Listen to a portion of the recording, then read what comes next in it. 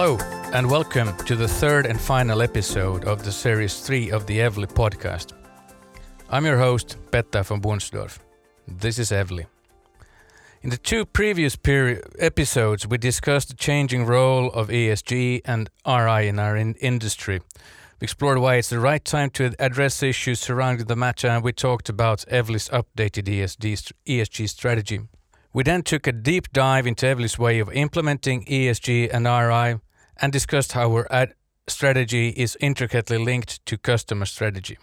To wrap up the series, we wanted to get an external perspective to the matter. We believe this is crucial to gaining a wider understanding of the metrics and reporting that is required in the industry. To that end, we're joined by Kalus, founder and managing partner at Accelerando Intelligence, a leading European fund distribution consultancy, all the way from Valencia, Spain. However, he's not with me together today in the studio, although he would have liked to come to Helsinki, but he has joined us over the phone from Spain. Welcome, Philip. Hi, Petter. Many thanks for the kind introduction. First of all, probably kind of disappointing to you, but I would find it hard to take the plane up to Helsinki, leaving Valencia. Come on, 6 hours. Beautiful day, 27 degrees. Yeah. But anyway, many thanks for the kind intro, and also many thanks for having me on this podcast. Probably just a quick intro on myself. I'm founder, managing partner of Accelerando Associates. We are a boutique consultancy advising asset managers on all aspects of European fund distribution, sales models, focus points, and product proposition.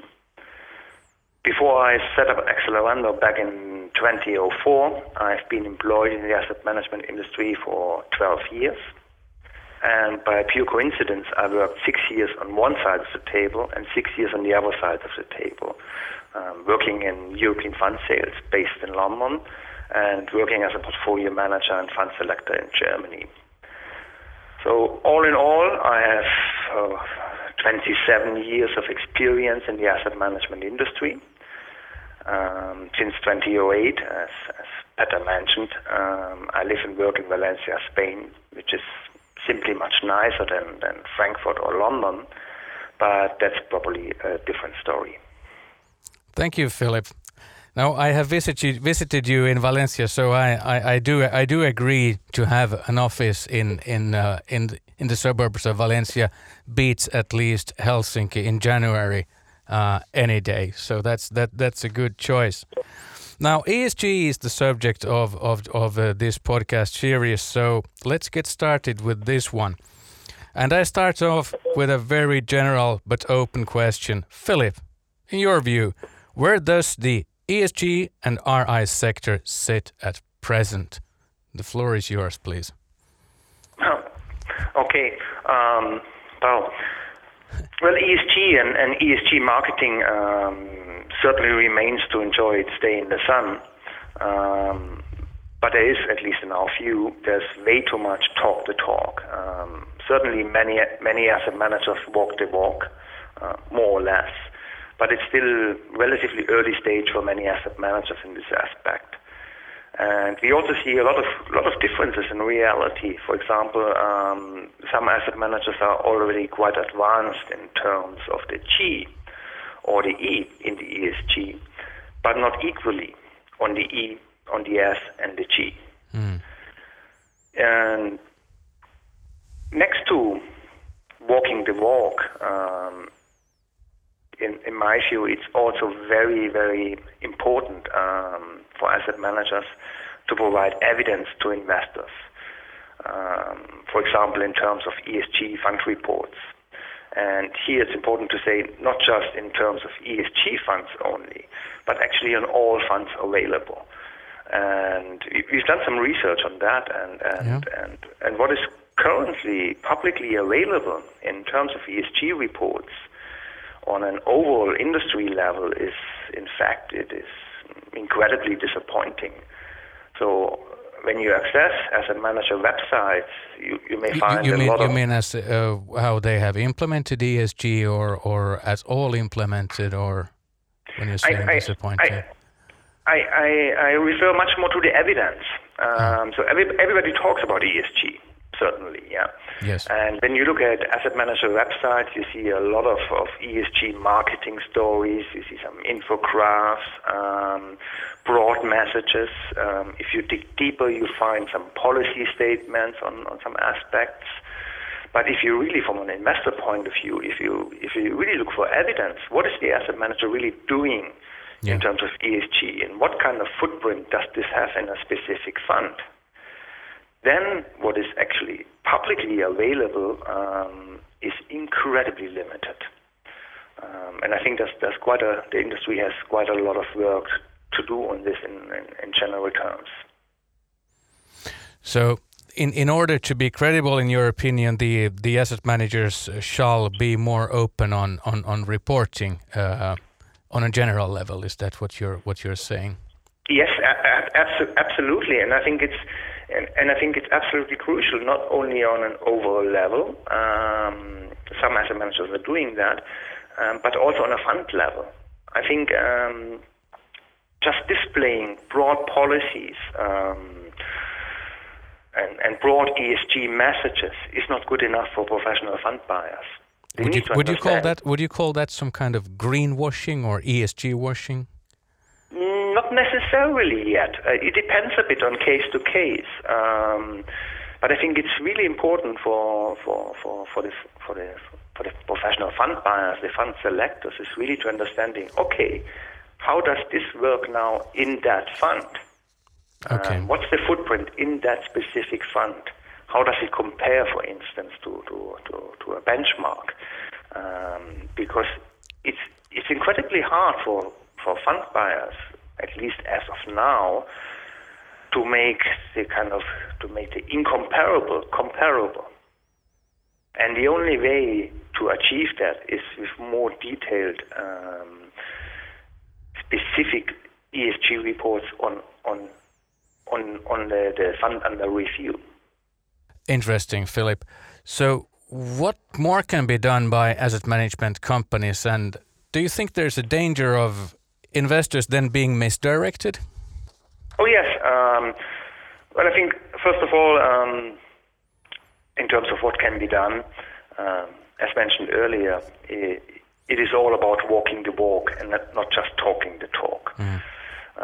I also think that many asset managers should be more honest on where they really are in terms of ESG. Just give you one example. If one asset manager has, for instance, one ESG fund with some 20 or 30 years of history, but only one fund out of, for example, 200 funds, it would be simply wrong to claim decades of ESG experience, at least on the asset manager's company or overall fund management level.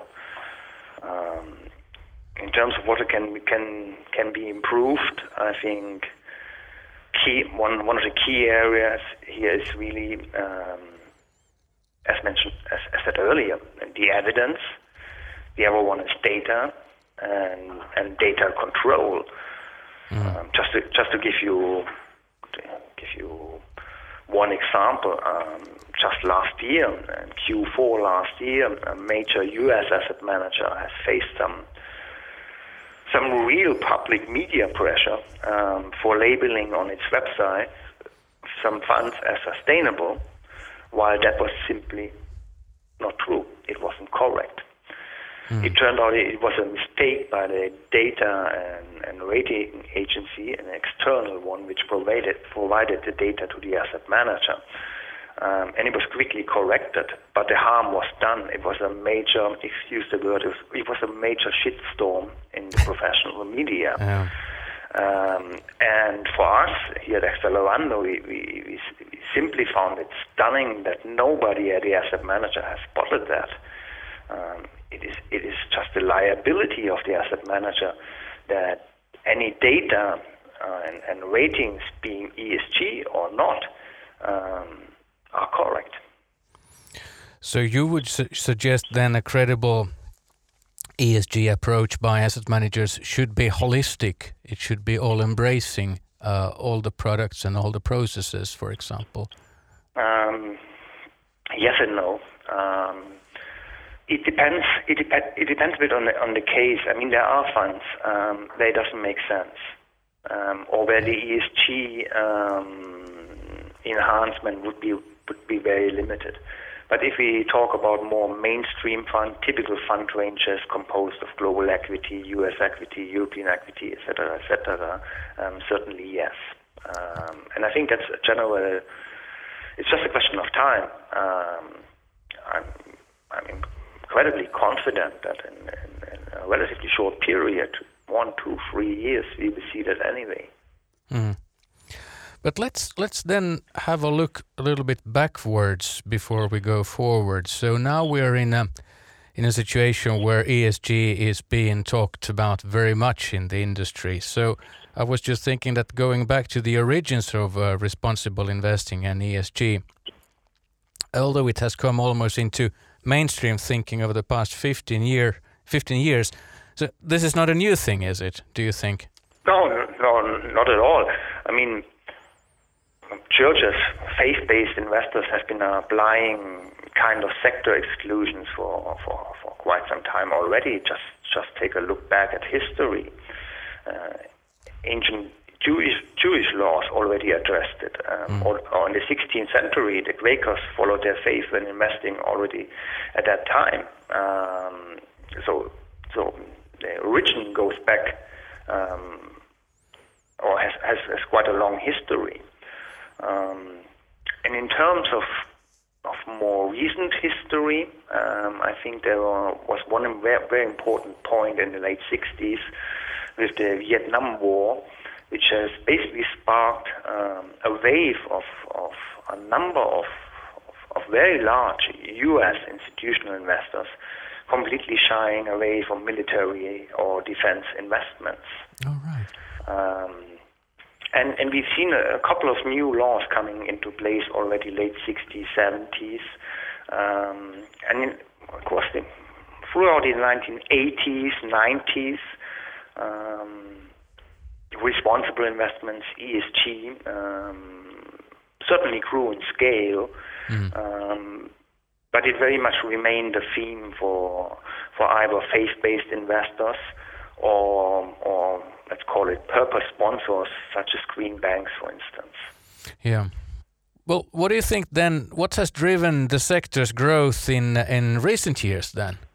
Well, I think there were two major breakpoints for ESG, and both happened around 2007, 2008. The first one was, I think, reputation risk. Just think of the Bill and Melinda Gates Foundation scandal back in 2007 for owning stocks of companies causing major harm, for instance, in the Niger Delta. It was a major issue, and the storm, the media storm, has actually also caught some very large asset managers in the United States. And in generally, just this media attention, or this reputation risk, in essence, has led to much more thought on avoiding reputation risks, not only by asset managers but also by large asset owners.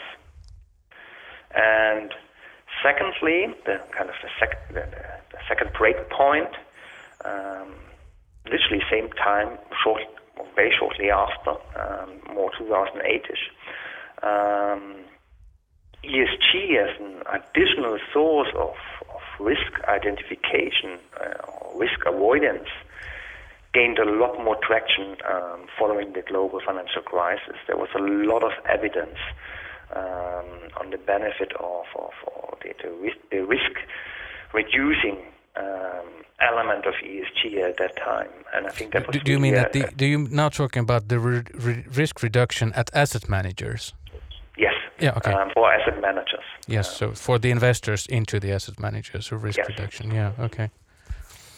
2007, you said that was. 2007, 2008. Yeah. That time, and obviously because of the evidence which was there on the benefit, on the risk reduction benefit of ESG considerations, the momentum has grown in the following years, 2009, 2010, etc. Yeah. Then again, if we then look about measurement and reportings of ESG at asset managers, the growth of ESG reporting has, in this case, should then have an increased importance for asset managers, especially for their clients. What's your take on this? Absolutely.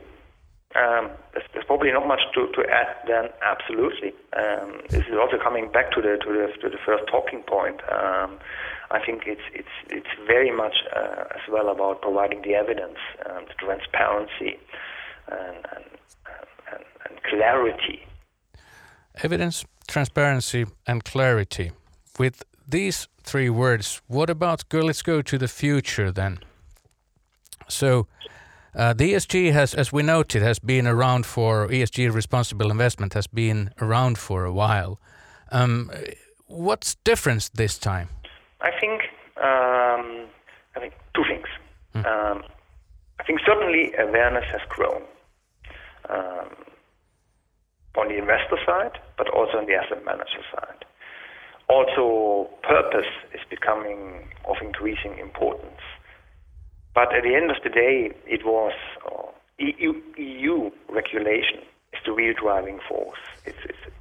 We could call it a complete game changer, not only for asset managers but also for institutional investors alike. Just think of taxonomy regulation, disclosure regulation, suitability rules, labels for retail products, etc., etc. It's massive. There's so much in the pipeline. It's a real massive program. So then, in the long term, are you saying then that responsible and ESG are here to stay, or even going into mainstreaming? Absolutely. A clear yes. ESG is here to stay. And that is really what has changed over the last 20 years. Yeah. It has really moved from niche to mainstream, and there's no way around it. And I think we mentioned it earlier, we really expect ESG to be integrated across the vast majority of funds available in Europe, across all asset classes. Interestingly, if that really happens, that ESG is just a major part or an important part of portfolio management, I think that a lot of the currently kind of ESG-focused marketing campaigns, they will disappear in a couple of years. In that context, I quite like the example of cars and low emission marketing. Low emissions are a matter of course now. It is simply expected, and basically all the talk about the little emissions has literally disappeared. And I think we will see something very similar happening in the asset management industry. ESG or integration and the rigor of the ESG integration will become simply a matter of course. It will be expected. If you don't have that, if you don't do that, you simply can't pitch. So that's a pretty clear picture of the future where we're going. In a few years' time, then we won't be campaigning in on ESG matters. But if we don't tick the box, we're never going to be there with our investors. And at Evli, this is actually where we would like to have our investors. So who's there to direct the responsibilities? I mean, where can an investor go if he spots misconduct like you mentioned just here? Well, in reality, I think everybody needs to take ownership here. It's not just the data or rating agencies. It are also the fund managers using it. And generally, ESG ratings have experienced quite some negative media traction recently, and some recent prominent fallouts, and certainly that raises some question marks. However, the main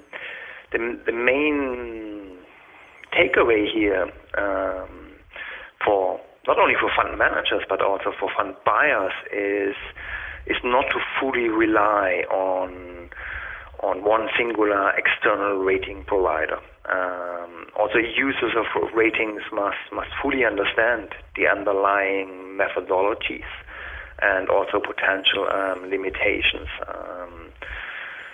But I think the real point is it's everybody needs to take ownership. Everybody needs to do his homework.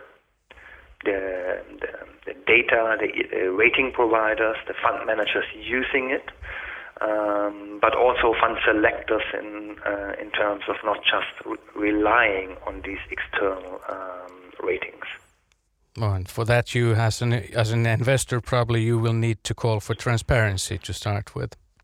Yes, that's why we made a point earlier on evidence, because there's so much talk to talk. But if it comes down to very concrete levels on hard facts, things become often very blurry, and that's why we make that call for very specific ESG reports on individual funds. It's all about evidence, clarity, and also resilience. Yeah. Now, today we have then discussed the importance of evidence, transparency, and clarity in asset managers' ESG reporting. We also touched upon the EU as jumping in as a major game changer in how ESG is going to play out in the coming years. And in a few years' time, we're probably going to be very mainstream on ESG, and everybody will expect us to have it. And this will end the podcast series of Evli. You will find them on Evli's blog spaces, and also you will find the literature surrounding our ESG. So please tune in and have a deep dive into what Evli can offer in ESG in terms of extra literature and also on fund reporting. Now, for my part, I would like to say thank you to all our listeners. My name is Petter von Bonsdorff, and this is Evli.